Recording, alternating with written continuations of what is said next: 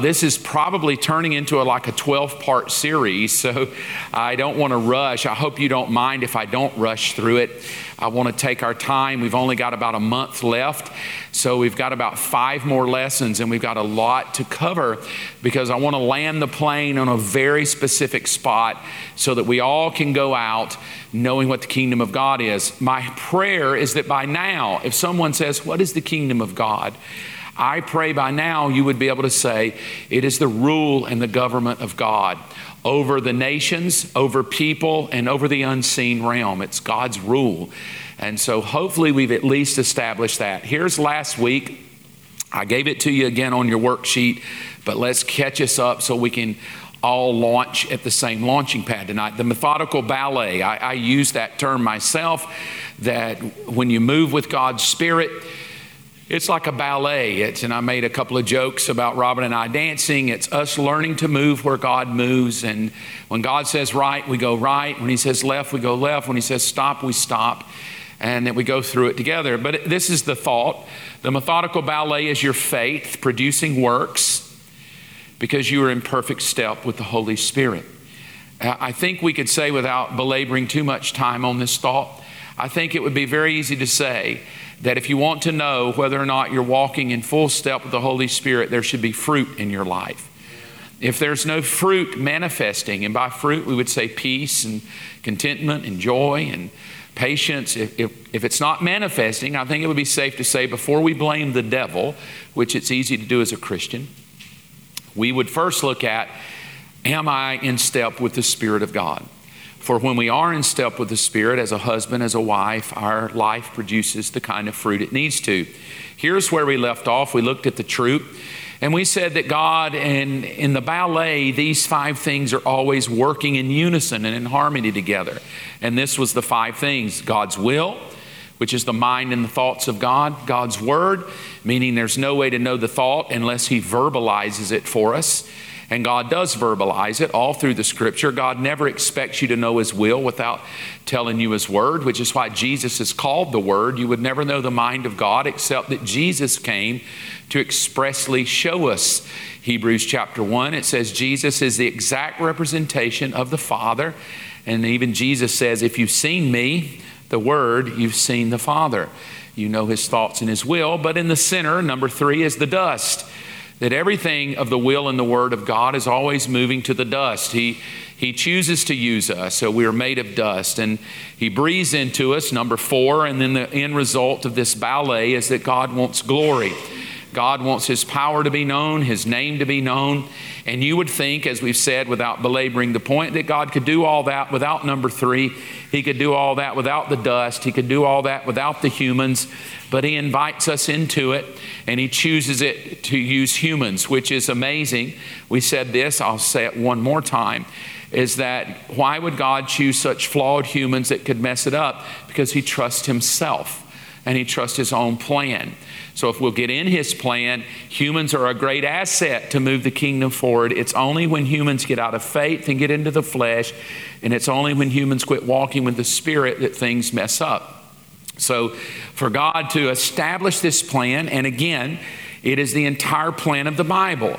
God, in His will, He creates the earth and He creates all the things in it, but then He pulls Adam and Eve out and gives them a duty to do. So all through Scripture, this is it. Here's our verse we landed on last week. We'll pick it up again and then jump into tonight's lesson. Galatians 5:16 and 17. So I say, walk by the Spirit, and you'll not gratify the desires of the flesh. For the flesh desires what is contrary to the Spirit, and the Spirit what is contrary to the flesh. And then this, without belaboring this conflict, but they're in conflict with each other, so that you cannot do whatever you want. So what we do know is we try to walk with the Spirit. We know that it's not always as easy as it sounds. It sounds very romantic. I'll just get with God and follow God and serve God. Sounds great when you preach it, but when you're the one having to walk it out, you're the one having to live it, you're the one having to go through life with it, it is a conflict. It's a war, and we have to learn how to war. And then we left off with this thought last week, but I give it to you again. What does the word walk mean? It means to regulate, to progress, and to make due use of opportunities. So when God tells us to walk in the Spirit, God is saying to us that He wants to regulate our life. He wants our life to progress, and He wants to make use of us for His opportunities. God is desiring to use us, and this is for a very specific reason. The reason God desires to use a human for His opportunities, it has everything to do with His government. That this idea of kingdom government has everything to do with the way God is going to be able to pull this off so that He can trust Himself is to establish a law that regulates and progresses so that we have opportunity to serve Him. And this is what He says now. Galatians chapter 5, verse 18. But if you are led by the Spirit, and this is the thinking we left off last week, you're not under the law. Which is a hard thing to swallow if you're very religious, because religious people love rules. Because rules allow me to see how holy I am in relation to you. And we judge each other. That's why we have rules of who's the holiest in the room, and then do you smoke, do you drink, do you have tattoos? And we make rules because rules help us see how we're progressing and how well we're keeping, which would sound really spiritual until Jesus shows up and really lets us know that you can toe the line all you want to, but that doesn't mean you're what God wants you to be. It was the dilemma of Paul when he said, I've kept the law, I'm blameless when it comes to the law, and I'm head and shoulders above everybody else. But when I take that and measure it against Christ, it's as of dung to me. It's worthless and it's of no value. And so Paul, in writing to the Galatians, picks this thought up between the Spirit and no law. So the key would be, the question I leave you with, and I think it's a valid question, how can you have any form of rational government without a rule of law? Because the reality of government is somebody makes the laws and you better obey them, and if you don't, we arrest you. That's how we keep chaos. That's how we keep chaos from ensuing. We make more laws. And the funny thing about it is, I don't know how much you follow politics, but we've been here 200 plus years in America, and we have more laws than we've ever had. They pass them about everything. I'm just a bill. Yes, I'm only a bill. And I'm sitting up on Capitol Hill. You know, little bill waiting to become a law. Well, we have more laws than we ever have. How many of you think we're better? No, we're no better at all. So I guess God knew that law doesn't really solve much at all. It may help hold down chaos, but God's job, He's not trying to keep chaos at bay. He's trying to change the heart, because when the heart is changed, there is no chaos. And when the heart is changed, there needs to be no law, because the heart is listening to something bigger than law, and it's listening to the voice of the Spirit. So, I don't mean to go political here, but we can pass as many laws as we want to pass. We can argue all we want in Congress, but at the end of the day, it's not more laws or less guns or more guns or whatever. Those things may help in one way or another, but it's the condition of the heart that's the problem. So therefore, my belief is, if you really want to know what changes a nation, it's not another politician, it's Christians owning their 50 feet that go into the world and say, let me talk to you so your heart can be changed. For when hearts are changed, I love what Garth said. He did a teaching today to the young kids, and he said it only took 12 people to turn the world upside down. And then he looked at all these young boys, and they're in high school, and he says, how many of you graduate? And there were 14 of them. And he said, hey, 14 of you can turn the world around. That's literally what can happen when somebody grabs a hold of God, the way God wants to do it. So let's look at Romans 8. This is where it gets interesting. There is therefore now, verse 1 of Romans 8, no condemnation for those who are in Christ Jesus, because through Christ Jesus, here's where it gets interesting. The law of the Spirit who gives life has set you free from the law of sin and death.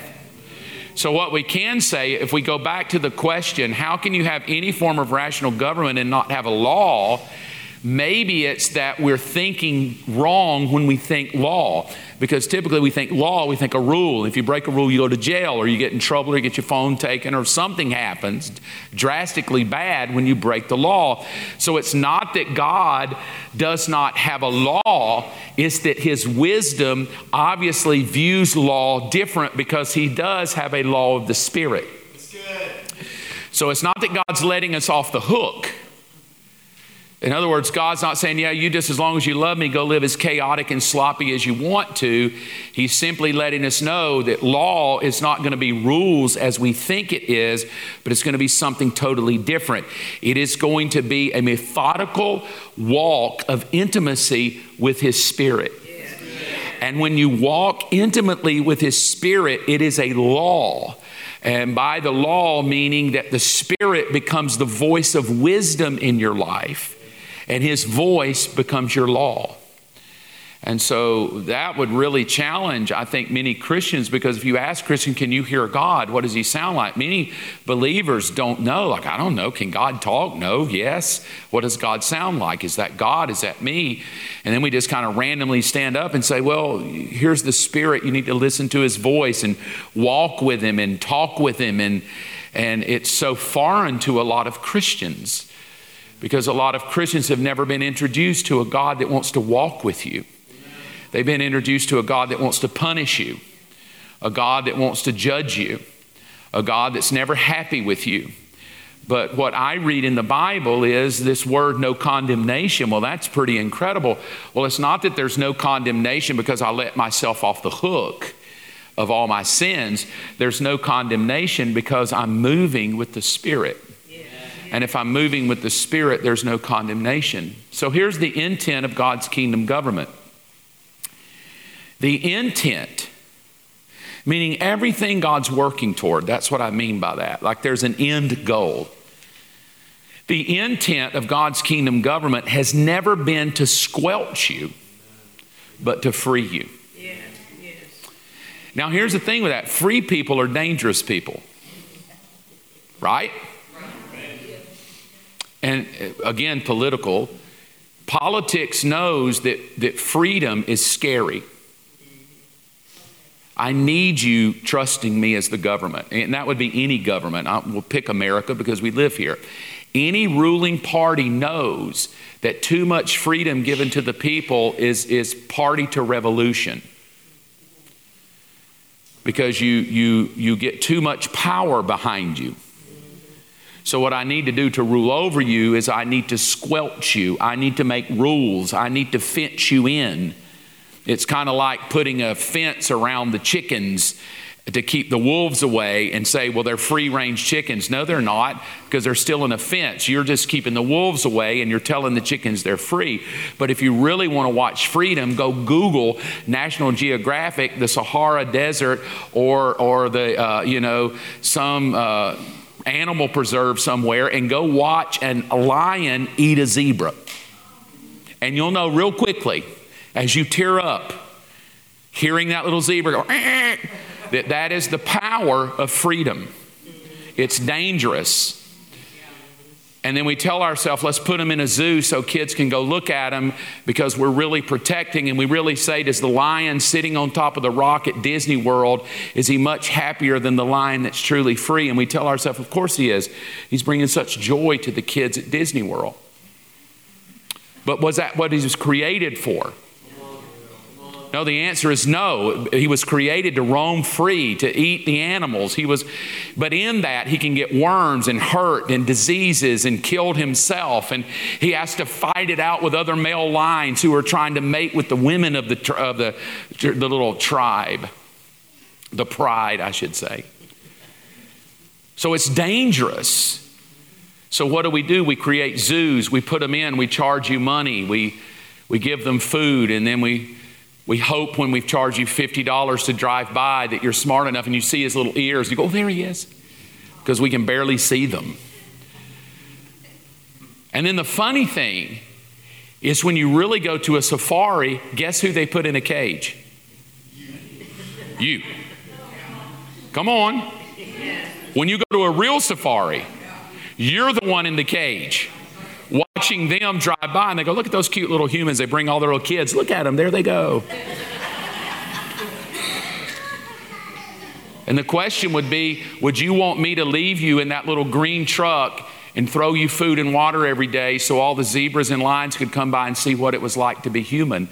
And you would say no, because that's not what it's like to be human. Yet this same concept is true with God's people. Because religion doesn't want you free, because if you're free, there's too much power. I need you bound. I need you guilty. I need you paying me money. I need you giving me all your offering. I need rules, because rules keep us in charge. Rules get the masses together. Because true freedom is scary. Because true freedom is a threat until you go, why would freedom be a threat? The only way freedom is a threat is when I'm not walking by the Spirit.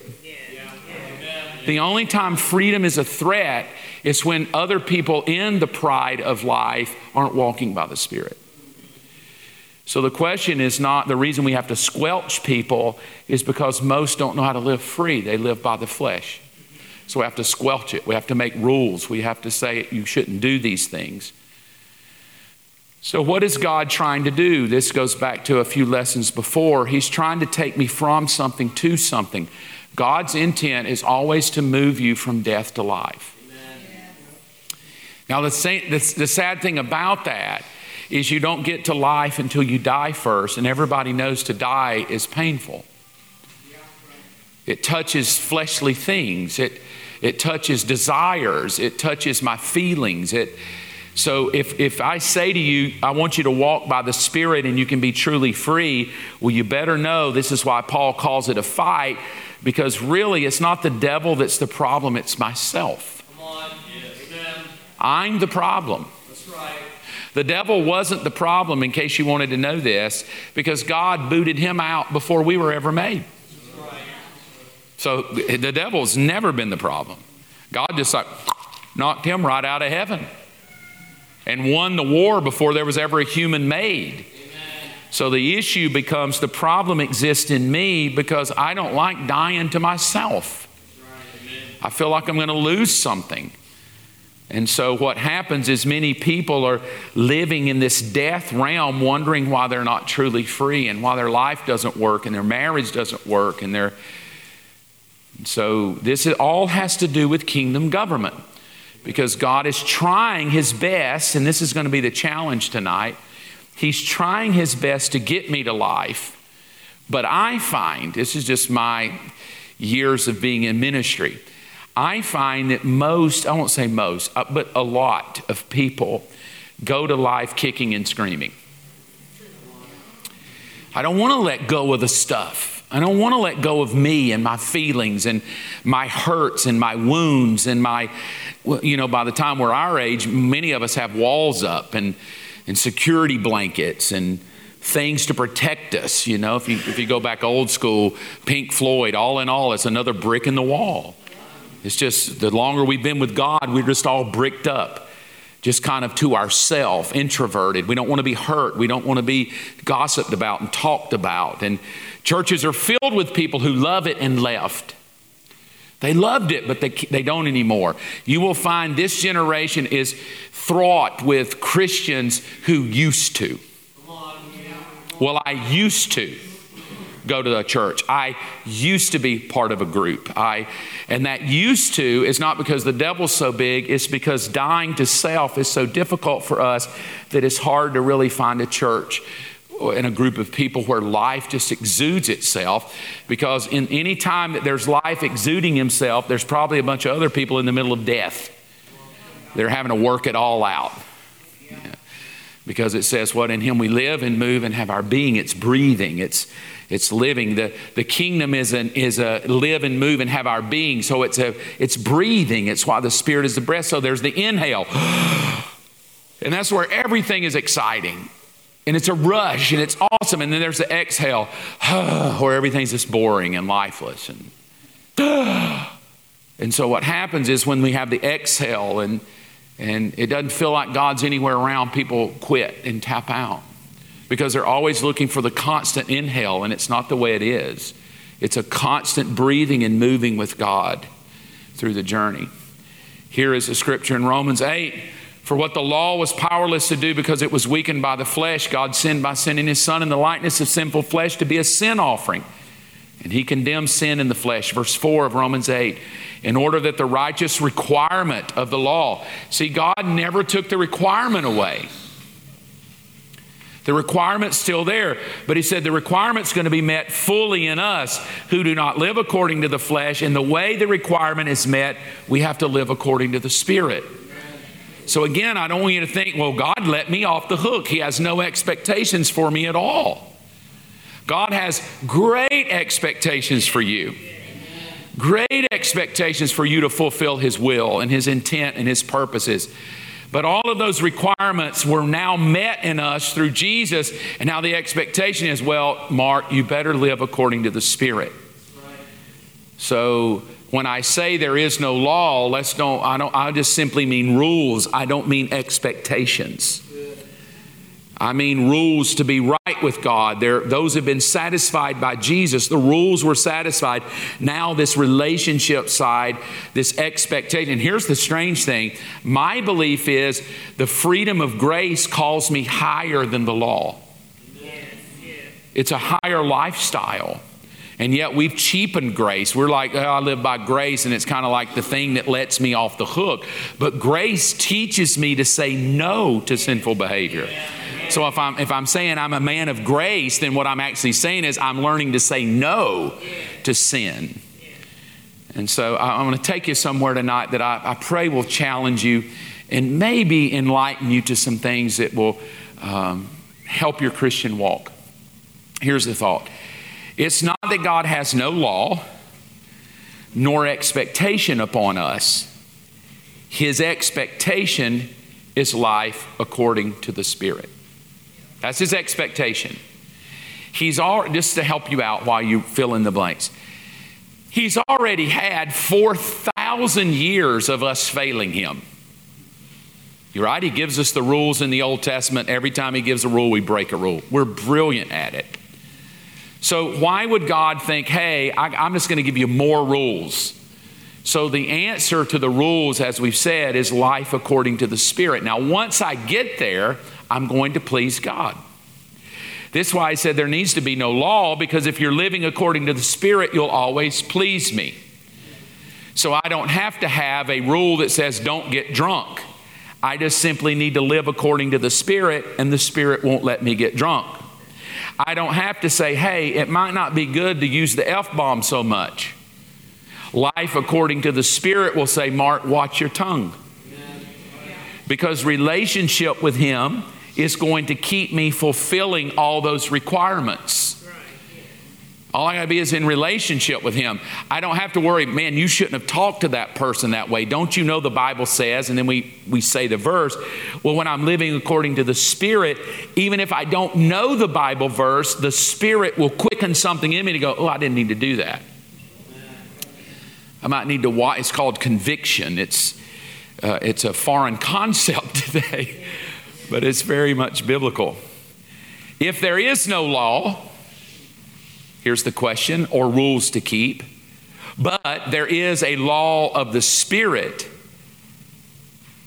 which is relationship with me. If there's no law, rules to keep, but there's a law of the Spirit, which is relationship. Now here's the kicker to the question. If God is after relationship with flawed humans, how does God keep chaos from ensuing if He doesn't have a law? Because what do I say about free people? It's chaotic. It's like a naked beach. Everybody free for all, right? A nudist colony. It's like, oh my God, to get everybody, no rules. We got to have rules. HOAs, it's why we have HOAs, because if we don't, somebody's got a camper in the front yard working on it, messing all of our property values up. So we put everybody in a little pen called an HOA, and we give them a bunch of rules, so property value. Because if I don't have HOAs, we get rednecks that move in and people that work on their cars and animals and donkeys in the backyard and cows, and it's just too chaotic. Now the reason it's chaos, if you don't know, is because human beings by their very nature are selfish. And the reason I got a donkey in my backyard is none of your business. And the reason I want to work on my RV at 3 a.m. is none of your business. It's my house, it's my car, and I can do what I want to do with it. Why? Because free people left to themselves are by nature, without God's Spirit, selfish beings. So selfish beings, if we don't have a rule of the Spirit, they need a rule called the HOA. So the question is, then how does God, without giving me rules, have us down here without being chaotic? Well, you want me to tell you how? He's about to deal with selfishness. Because if we're selfish, chaos ensues. I'm not going to teach on this, but it is a thought if you want to study it deeper. It will be a real challenging thought of why Jesus took a towel and washed their feet. Now we say because Jesus wanted to serve them, and that is true. He wanted to show us that the way up is down, and that the greatest among you shall be a servant. All of those things. It's absolutely true. But one thing Jesus is teaching us, if you want to eliminate chaos, then you need to learn how to wash the feet of the people in front of you, because it's very hard to have selfish chaos when you're humble. Right? Now, we know this is true with Jesus because by the time he had the opportunity to be selfish, he did not choose it. Because he said, I really don't want to go to the cross, but I will because of you. And then he pointed to his Father, the Father's will. So even Jesus, who's free, I mean, I believe he's free. He was free. He's so free that hanging on a cross, he said, well, I could call. Or it was prophesied, he could call a myriad of angels to come get him. He could have said, boys, come get me off here. But he didn't. So what we do know, it is possible to live free, completely free, do the perfect will of God, but the only way that works so that it's not chaos and in the middle of the pain you pull yourself off the cross is you must die to your will and pick up his will. And that's how it starts working. So as the government of God is to work on planet Earth, what we're going to have to ask is, how does it work when we're such selfish people? I mean, it is challenging. If you want to know how selfish you are, get married. It'll teach you real quickly how selfish you really are. And you never even thought you were selfish because your mother picked up your underwear your whole life. And then you get married and your wife says, I'm not your mother. And you go, thank God. And then she says, and that means I'm not picking your underwear up. And then you call your mother and go, she won't pick my underwear up. And then mother says, well, I know, honey, I'm just going to pray for her.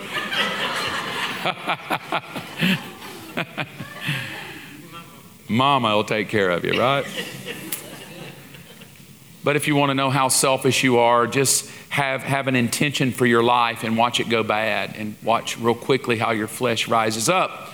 So let's try to figure this out tonight. Let's try to understand, how does God, maybe the next 30 minutes, how does God pull the government off without it ensuing into chaos? Let's go all the way to Genesis, verse 1 of chapter 1. In the beginning, God created the heavens and the earth was formless and empty, and darkness covered the deep waters, and the Spirit of God was hovering over the surface. Again, we taught on this, but without belaboring the thought, I do want to give you the thought that God himself started with the Spirit. And I said that a week ago, that and you know, if God needs the Spirit within the Godhead, how much more us? So here's what I also know about the Spirit. Out of the Spirit comes the fruit of everything God wants. Because the Spirit was in verse 2 long before everything started to manifest on earth. And so this intermediator between the will and the Word of God is this breath of God that makes it happen. So as we go through this, look at what it says now in Genesis 1 toward the end of the chapter. So God created human beings in his own image, and in the image of God he created them. Male and female, he created them. And then God blessed them and said, now watch what he's going for. This is his intent. There's the fruitfulness. Be fruitful and multiply. Fill the earth and govern it. So even God, from the very beginning, has already invited a potentially flawed human. He has a free will, but God invites him into the government. And the funny thing about it is, God invites him into the government knowing that he's going to blow it. But God invited him into the government anyway. Now, here's what we can gain from this passage. That anytime you want to talk about God's government, the end result is fruitful multiplication. So if your life is fruitful, you could probably say, well, I'm under the government of God. Things are working. I'm doing it the way God wanted to. So he says, reign over the fish in the sea, the birds in the sky, and all the animals that scurry along the ground. Verse 29. And then God said, look, I have given you every seed-bearing plant. And I highlighted that in yellow. It's specifically the word every. I've given you every seed-bearing plant throughout the earth and then highlighted in green, all the fruit trees. And I've done that for your food. Don't you love that kind of God? Like God's thought about everything. In other words, you're not going to be hungry. I mean, he's got everything he would want to have. We would say, man, if we were just talking in our lingo, he's got McDonald's there, and he's got Chick-fil-A there, and he's got pizza there, and he's got Mexican food there, about 20 Mexican restaurants. And for those of us that love Whole Foods, he's got 12 of those. Like, he's thought about everything. So God has in his mind this fruitfulness. But watch, fruitful multiplication. Watch what he goes on to say, verse 30. I've given every green plant as food for all the wild animals, the birds in the sky, and the small animals that scurry along the ground. And then in the blue, I highlighted this phrase, everything that has life. How many of you think that's a great God? Yeah.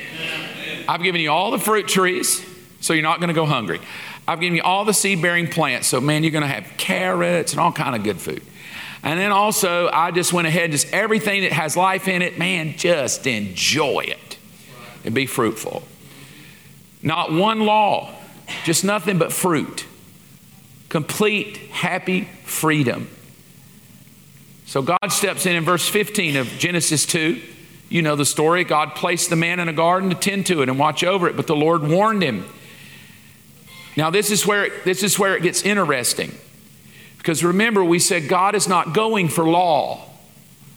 God knows that law can destroy everything, and it only just gets worse. But watch what God does in verse 16. God warned him, you may. Now when it says he warned him, it doesn't necessarily tell us that it was a law. It was a warning, meaning there lies potential here. Meaning if it's a law that, don't do it and don't and do and don't. So I'm not saying it's not, but I'm saying the way it's presented is this warning that there's this availability out here that you could do this, but I'm going to warn you not to. So this is what he said. You can freely eat of every tree, the fruit of every tree. There it is, all that in the garden. And then 17. And this word except is a critical word. Except the tree of knowledge of good and evil. You eat its fruit, you're sure to die. Now this except word, in other words, 99.9% of this entire planet is yours for freedom, except. Now that exception is what is going to really show me what freedom is. Because remember, if I think freedom is to squelch me, I'm never going to be who God wants me to be. And I don't believe when he put him in the garden that it was like God placing man in a zoo. I believe man could have the whole earth at his disposal. But there was this exception to the everything. And I want to give you what that exception is and how it plays out today. I call it God's governing law. That when God starts this thing out, there's a governing law, and that governing law is so powerful, God held himself to it, and it's so powerful that he holds us to it to this day. Here's the law. Number one, the expectation is the exception. So God has the expectation. So his expectation was the exception, not that tree. Do not eat that tree. That's the expectation. That tree is off limits, and that's my exception. Now, God's exception is his wisdom. So when we talk about the first rule that came, it wasn't a rule, it was wisdom. And the wisdom to us feels like a rule, but remember, a rule squelches you. And wisdom frees you. But when you're selfish, Wisdom can feel very much like a squelching rule because we're selfish. It's why when Lucifer tempts Eve, he tempts the exception and the wisdom of God by playing on her emotions and her feelings. Did God really say, she knows you'll be like him? And he reels her in to the point it says, it was pleasing to the eye. True it was. It was made by God. Of course it's pleasing to the eye. It looked good for food. Absolutely it did. It's a fruit tree created by God. See, I have to quit thinking that the tree of knowledge of good and evil is Satan. The tree of knowledge of good and evil was created by God. So that tree is good. That tree is pleasing to the eye. You think God would make something ugly? That tree is desirous to make one wise. It was created by God. In our religion, we've made it into this dirty, evil little tree of this snake in it called Satan. But the tree was made by God.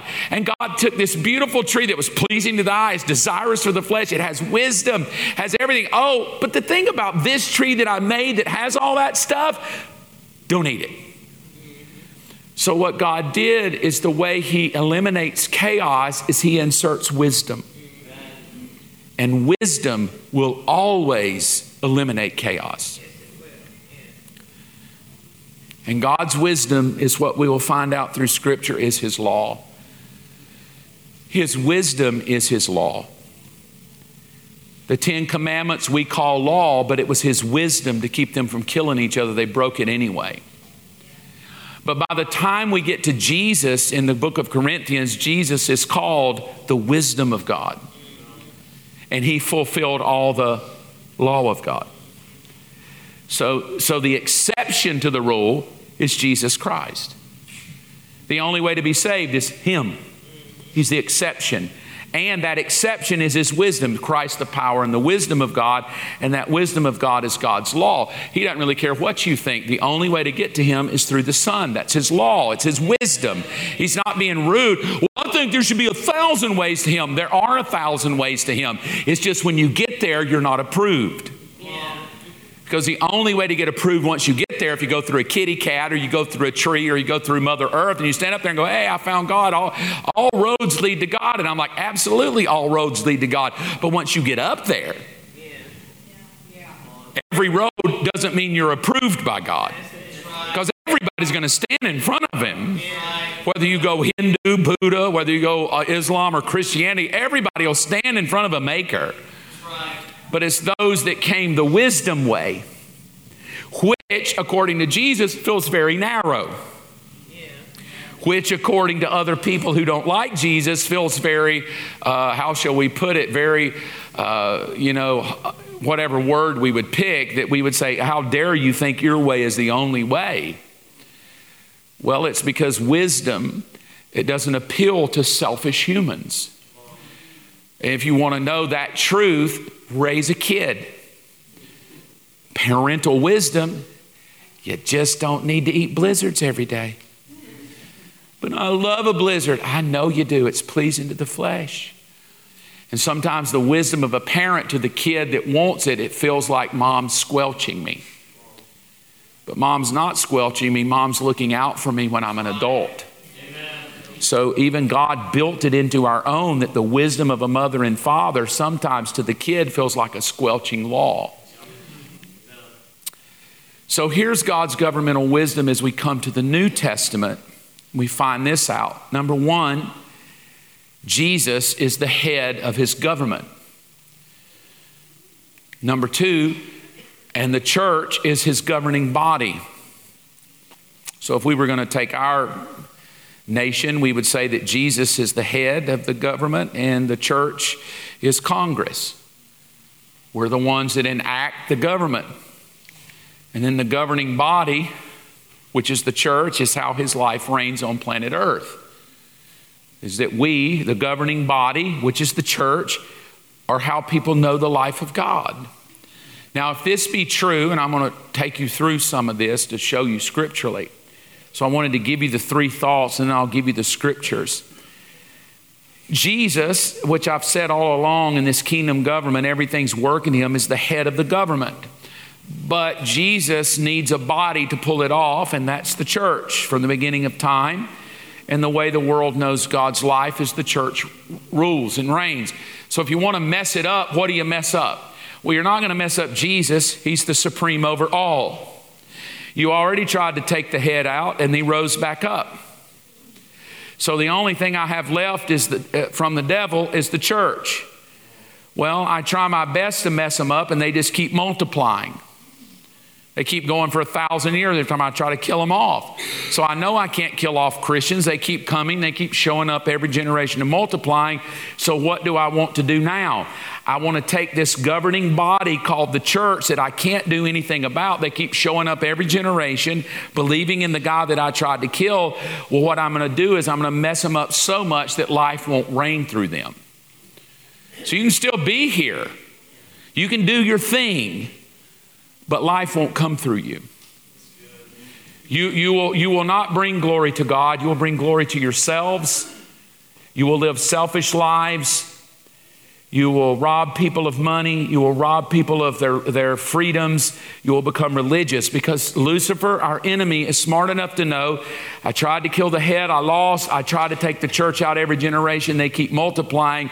So what I'm going to do is I'm going to infiltrate the camp and destroy the government from within. It's going to be an inside job. And the way I'm going to destroy the government of God is I'm going to destroy the people of God. And the way I'm going to destroy the people of God is through selfishness, because selfish behavior creates chaos. And where there's envy and chaos and confusion, there's every evil work. So all I have to do is take the governing body and get them confused. I need to just get them angry with each other. Paul will say this, I think, to the Ephesus church: be careful, because they will come like wolves among you. And they will sit in the very houses you sit in, and they will weasel their way in. Because Paul realized there's no way for Lucifer to take the head. He can only take the individual lives within the body. Here's the scriptures to back all that up. Christ is the visible image, Colossians 1, of the invisible God, and he existed before anything. And I love this. It says, and he is supreme over all creation. Well, if you're supreme over all creation, you're the head.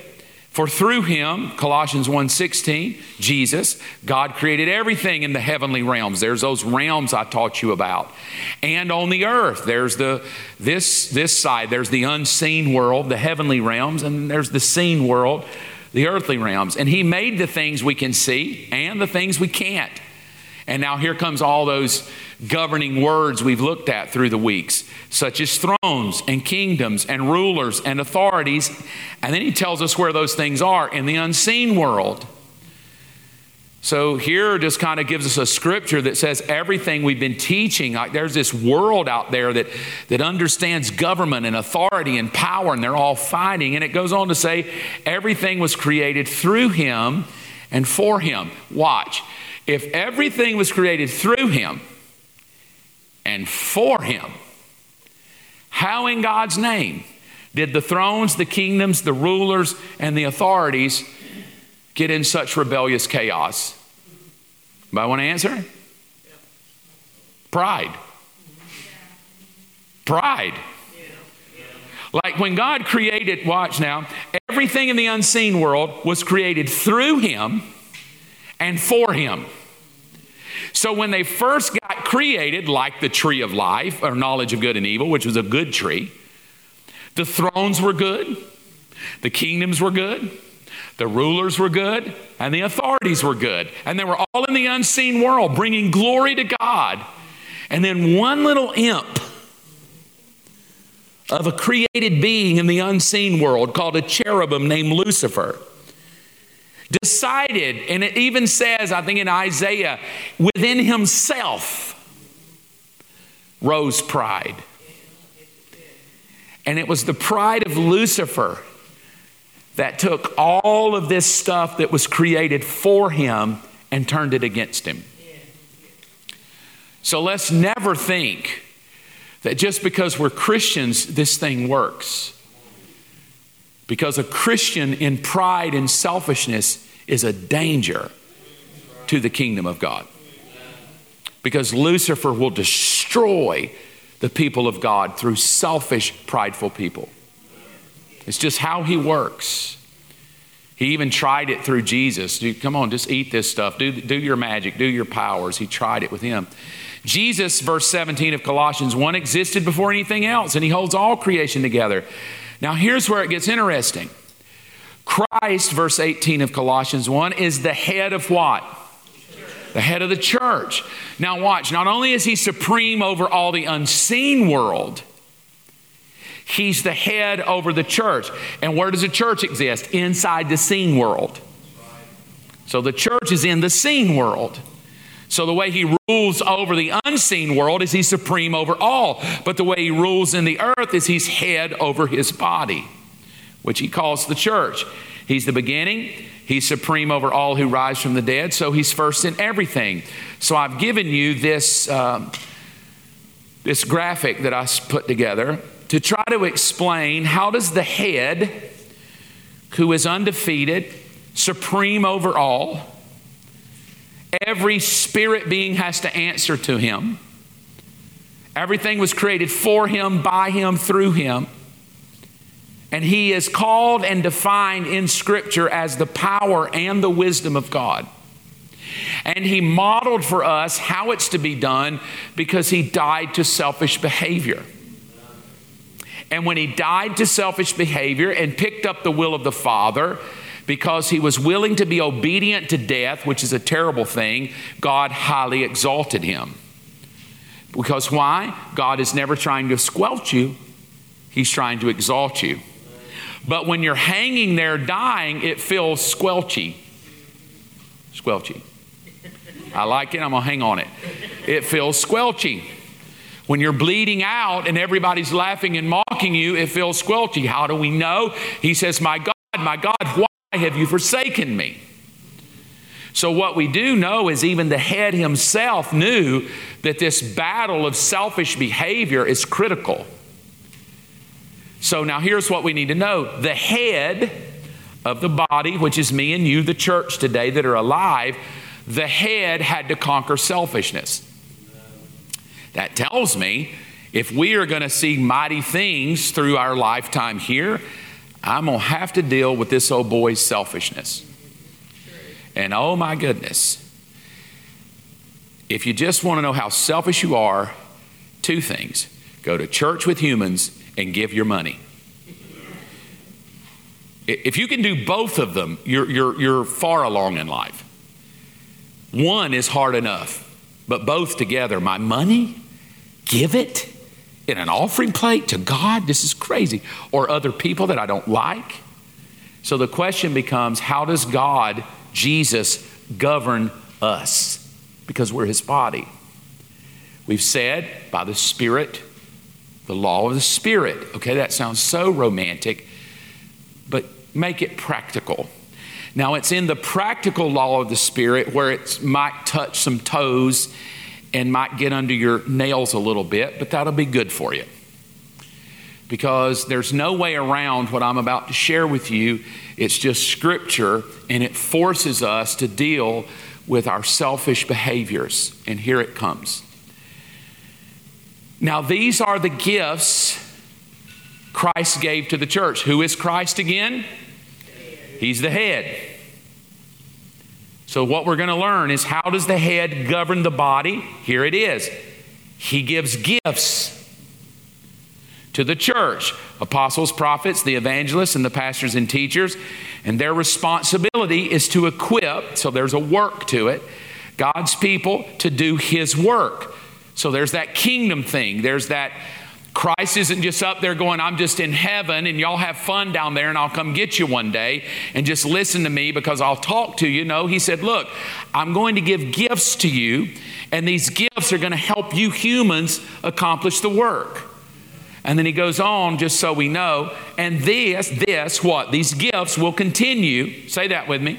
Continue. Yeah, they hadn't passed away. They didn't quit when John died on the Isle of Patmos.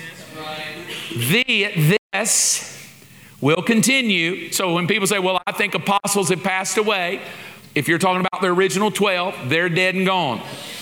But if you're talking about the gifts given, they all continue. And they continue until what? Till we all come together in unity. We're nowhere close, so they'll be around a while. Of our faith and knowledge of God's Son, that we will be mature. Are we mature yet? No. We're probably more immature now than we've ever been. Measuring up to the full and complete standard of Christ. Now let me ask you a funny question. Would not 2,000 years of doing this, we be mature by now? Would we not just be so stoically dead to self after 2,000 years? Just pure and righteous and holy and walking around the streets with our shadows causing healing to drop on people because the Spirit of God is so mightily upon us that you go into a town and there's not 40 denominations, there's just one big group of people called God's people that all just worship together and just... we can't have that. We're too selfish. We've got our ways. I don't like women preachers, and I don't like tattoos, and I don't like music, and I don't like... So we build our little factions, and that's not necessarily bad, but until we measure up to the full and complete, but here it is, the standard of Christ. So if I want to mess you up, what do? I just throw a doctrine in that says, don't worry, the apostles aren't here anymore, and the prophets aren't here. But I think it's really strange that we will get rid of apostles and prophets, but we're really good to keep pastors around. I don't understand. Like, why do you get to pick? If Jesus picked 5, why do you get to eliminate 2? Like, no, I never hear anybody go, I just don't believe pastors exist today. They've passed away. And I'm like, what? I just don't believe teachers exist today. I don't believe evangelists exist today. I'm like, every denomination brings an evangelist in once a year. But apostles and prophets, now preacher, those things have passed away. So if I want to ruin the body, I just chunk a doctrine to you as your enemy that you only got 3 gifts rather than 5 because I can keep you sick if you don't have all 5. I'm going to teach you how they bring you health later in the future. Then you'll no longer be immature if you got these 5 gifts. You won't be tossed and blown about by every wind of doctrine. In other words, you won't be taken back by a YouTube video. You won't be influenced. Oh my gosh, I just got off YouTube. I've been deep diving down the rabbit hole for hours, and I'm so clueless. I don't even know what I believe anymore. The reason we don't know what we believe anymore is YouTube videos have become the apostles and the prophets for us. Because we've gotten rid of what the role of an apostle and a prophet is. So when people try to trick us with lies that sound clever, that sound like truth. And so I want to mess you up. So how does the head govern? Whether we like it or not, I know some people don't, but I know people will debate it, but this is my belief. How does the head govern the body? He governs it through apostles, prophets, evangelists, pastors, and teachers. Whether you like that or not, it's not your wisdom, it's His wisdom. And what that tells me is that every person that is in the body of Christ is going to have to be part of one of these 5 people that, here's what's weird, human, human, human, human, and human. And just because humans mess it up, it doesn't give me the opportunity to erase this. Well, I think I'm a prophet. Well, I don't think you were wrong. I'm going to erase it. Because I could right now, I could eliminate number 2 right now very quickly. If you call yourself a prophet and it doesn't come true, we kill you. Kill you. That would shut up about 99.2% of people. And only the real prophets would stand up and say, President Trump. The real ones. Not the people that are trying to get on the gravy train of the newest thing, the newest blood moon, the newest wave to ride, to get people to click their videos. So, but just because there's all those weird ones out there doesn't mean that I can just get rid of number 2. And just because somebody calls himself apostle so-and-so and has manipulated people out of their money and has started an occult doesn't mean that I get to just erase apostles. So my belief is that this is the wisdom of God, and the reason it's so messed up is we inserted our wisdom into it to trump it, to override this. But it is the mind of God, and we're going to talk about these in the future lessons. These are the way that God's going to govern. I wrote it down again for you, Ephesians 4:11. Again, the same verse, but different highlights. Now, these are the gifts God gave the church. Here they are: apostles, prophets, evangelists, pastors, and teachers. And their responsibility is to equip who? Are God's people still on planet Earth? If God's people are here, then these gifts still have to be here. Is that true? I mean, that's the way I would read that without trying to go too deep with Greek and all of that. That if he gave these to equip his people, then that would tell me as long as God's people are here, then he's still got a work to do. And as long as he's still got a work to do and his people are here, they're called the church, then these 5 things must be how he's going to govern my life. And I'll tell you, this is my opinion. It's an opinion, but it's a good one. If you're selfish and fleshly, these people mess you up. I don't need anybody telling me what to do. I'm free. Okay, so you don't need these. No, I got the Bible. I've got my prayer closet. Okay, good. So you're telling me the head of the church put these out here for us, but you don't need them? No, I mean, I can grow on my own. Okay, great. Stupid, but great. I wrote this down in the nicest way without using the word stupid. It does not appear to be the wisdom of God for you to assume you can grow up on your own. Meaning self-governance is usually deceptive. What I can gather by the gifts, the apostle, prophet, evangelist, pastor, teacher, what I can take away on the surface level of that, at the root of it all, is that God never intended any of his kids to govern themselves. If you don't like that, just turn your kids loose and let them govern themselves. You won't even do it with your kids. I'm going out of town. They're 3. I'm going out of town. Y'all just hang out at the house. What? You're calling babysitters. You're like, you give rules to the babysitters. They need to be in bed by 9. They don't need to eat too many Pop-Tarts. Now, if we do that to our own children, how silly for God to think he's just going to leave us down here to govern ourselves. Because we will create a mess when we govern ourselves. All right, here's some more. I got to figure out, how does he govern the body? Here we go. But the fruit of the Spirit produces this kind of fruit in our lives: love, joy, peace, patience, kindness, goodness, faithfulness, gentleness, and self-control, which is an interesting one. In the middle of what I've been telling you about selfishness, if you ever want to know how to deal with selfishness, it doesn't come by gritting your teeth. Self-control is a fruit of the Spirit, which is an oxymoron. Is either the Spirit controlling me or myself? Yes. It's the Spirit giving you self-control. In other words, there's an aspect of your life where God's not going to jump in, thump you on the head, and force you to do anything. He wants it to resonate out of a relationship where you control yourself. So sitting there going, God, I just need you to help me. And God's like, no, I need you to control yourself. And I'm going to show you how to do that. I'll never forget. I'll be real quick. I got to watch my time. But this is the thought. We'll wind it up. When I met Robin, I was coming off of being married 4.5 years to Monica, who died. And I met Robin, and Robin and I proposed to her, and we made a covenant with each other. And the covenant was, we will not have sexual relations until we get married. We felt like that was biblical. And so we agreed to help each other. Like, hey, if I get a little too hot under the collar, help me, I'll help you. And we're like, okay. So we both agreed to that, and praise God, we made it. But I don't want you to think it's too holy how we made it. Because I'm driving back to my apartment one night, and I said, God, I just need you to help me. Right? I'm going to marry her. I'm in love with her. And this is what I heard the Lord say: help you? Why don't you control yourself?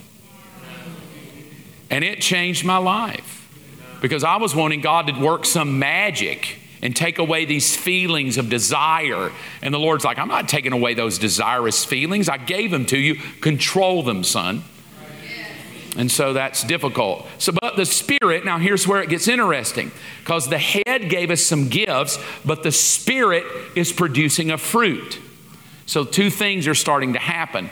And then he gives the fruit, and against such there's no law. Now, dear brothers and sisters, this is the book of Corinthians 12. Regarding your question about special abilities that the Spirit gives us. So now we're understanding not only is the head giving us gifts, now we're understanding that the Spirit is also involved. He says, I don't want you to misunderstand this, literally to be ignorant. There are different kinds of spiritual gifts, but the same Spirit is the source of them all. And there are different kinds of service, but we serve the same Lord. And God works in different ways, but it's the same God who does the work in all of us. 1 Corinthians 12, verse 8, but our bodies have many parts, and God has put each part just as He wants it. And this makes for harmony among the members, so that all the members care for each other. Verse 26, if one part suffers, all the parts suffer with it, and if one part is honored, well, then all the parts are glad. And all of you together are Christ's body, and each of you has a part to play. Now, how does the head govern the body? The 5 gifts, apostle, prophet, evangelist, pastor, teacher. But how does the body govern itself? All right, here's how. The fruit of the Spirit, the gifts of the Spirit, the services of the Spirit, the methods of the Spirit, and the parts of the Spirit, which is the body. So that God is going to place the headship gifts from Jesus over the entire body. But the only way these gifts are going to manifest is the Spirit is going to be working within the body. And they all 5 have to work together, just like these 5 have to work together to be complete and mature. Then these 5 must work together. And by that, I mean, I think all of us would agree, it's one thing to sit here and proclaim you have a gift, but you don't have any fruit to back it up with. They have to work together, but this work of service, that there are certain services, that the way we serve each other, the talents that God gives us, the way we begin to intertwine with each other, and then the methods. In other words, God has different ways that He gets His body to work through different methods. And sometimes we just want Him to do it one way, but how many of you know God's got all kind of ways? And it's when I say, well, it's just one way. And that's for you to fall out in the Holy Ghost. And I'm like, well, okay, but my mama got Spirit-filled in a closet. Had never even heard anybody pray in tongues. So the methods of how God will work His Spirit is different. And then whether we like this one or not is that He does it through parts. He uses Davis and Levinson and Garth, and He uses Jason. He uses all of us, so that every one of us in this room are part of helping the other person mature. I need you to help me grow up. You need me to help you grow up. And so in this, I've been given one of these gifts. I'll teach you the ones I think I have. I've been given this to be over this in a governing way. But I'll just pick one. Let's just say I'm a pastor. I don't think I am, but I'm going to pick it because it's an easy one. If I pastor you and I call myself pastor, but I have terrible fruit, you'll lose honor for me. Or if I'm a pastor, but I don't have the help of the Holy Spirit, I'm going to be boring real quickly. Or if I'm a pastor, but I don't serve you in honor, you have to serve me. I rule over you. If I'm a pastor, but I don't allow God to use other gifts in the body, I will stifle you from growing up. You need to hear other methods of ministry than just me. And then I have to release the parts of the body to do their work. And most pastors don't want to release you because y'all are a threat to us. I need to squelch the parts, not release you. Not say, honey, you don't need my permission to go open your home and have a Bible study. You go rip it up. Let it go. So all of that has to work together. And it's when we pick one out or we leave another one out or we erase one that we start getting chaos. And we quit being the glory of God. Because with every one of these, I can pick bad things. With all of this, I can pick how the gifts have been abused. I can pick how we hurt each other. I can pick how some methods are just weird. I want to shy away from those things. So I have to learn if I'm going to be mature. And if you want to know, are you mature? Just look at this list and see if any of them irritate you or bother you, or you're weak in one of the areas, or you're having a problem submitting to someone to govern and speak into your life.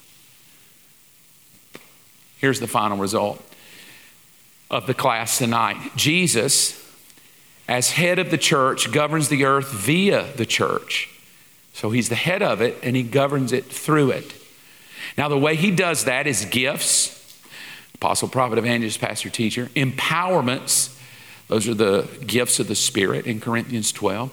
Service, those are all the other things like administrations, and we'll teach all of those what they are. But he does it through various methods. Like if my dad gets up here and ministers, it's totally different than me. My mother, Robin, we all just have a method within which God uses. So I've said this before, my method is to try to connect you to God with humor, but at the same time in such a way that it challenges your noggin, because I want to present the depth as well as the humor behind it. Well, not everybody's going to do that, humor or whatever. And then God uses all sorts of talented people to pull this off. And it's how it all works. And for the next 4 weeks before we end the class, we're just going to hang here. We're going to teach about these gifts. We're going to teach about what they are. How will they work in your life? How do they flow in your life? So by the time we conclude the class, we'll be able to be ruling in God's kingdom well. So Father, thank you.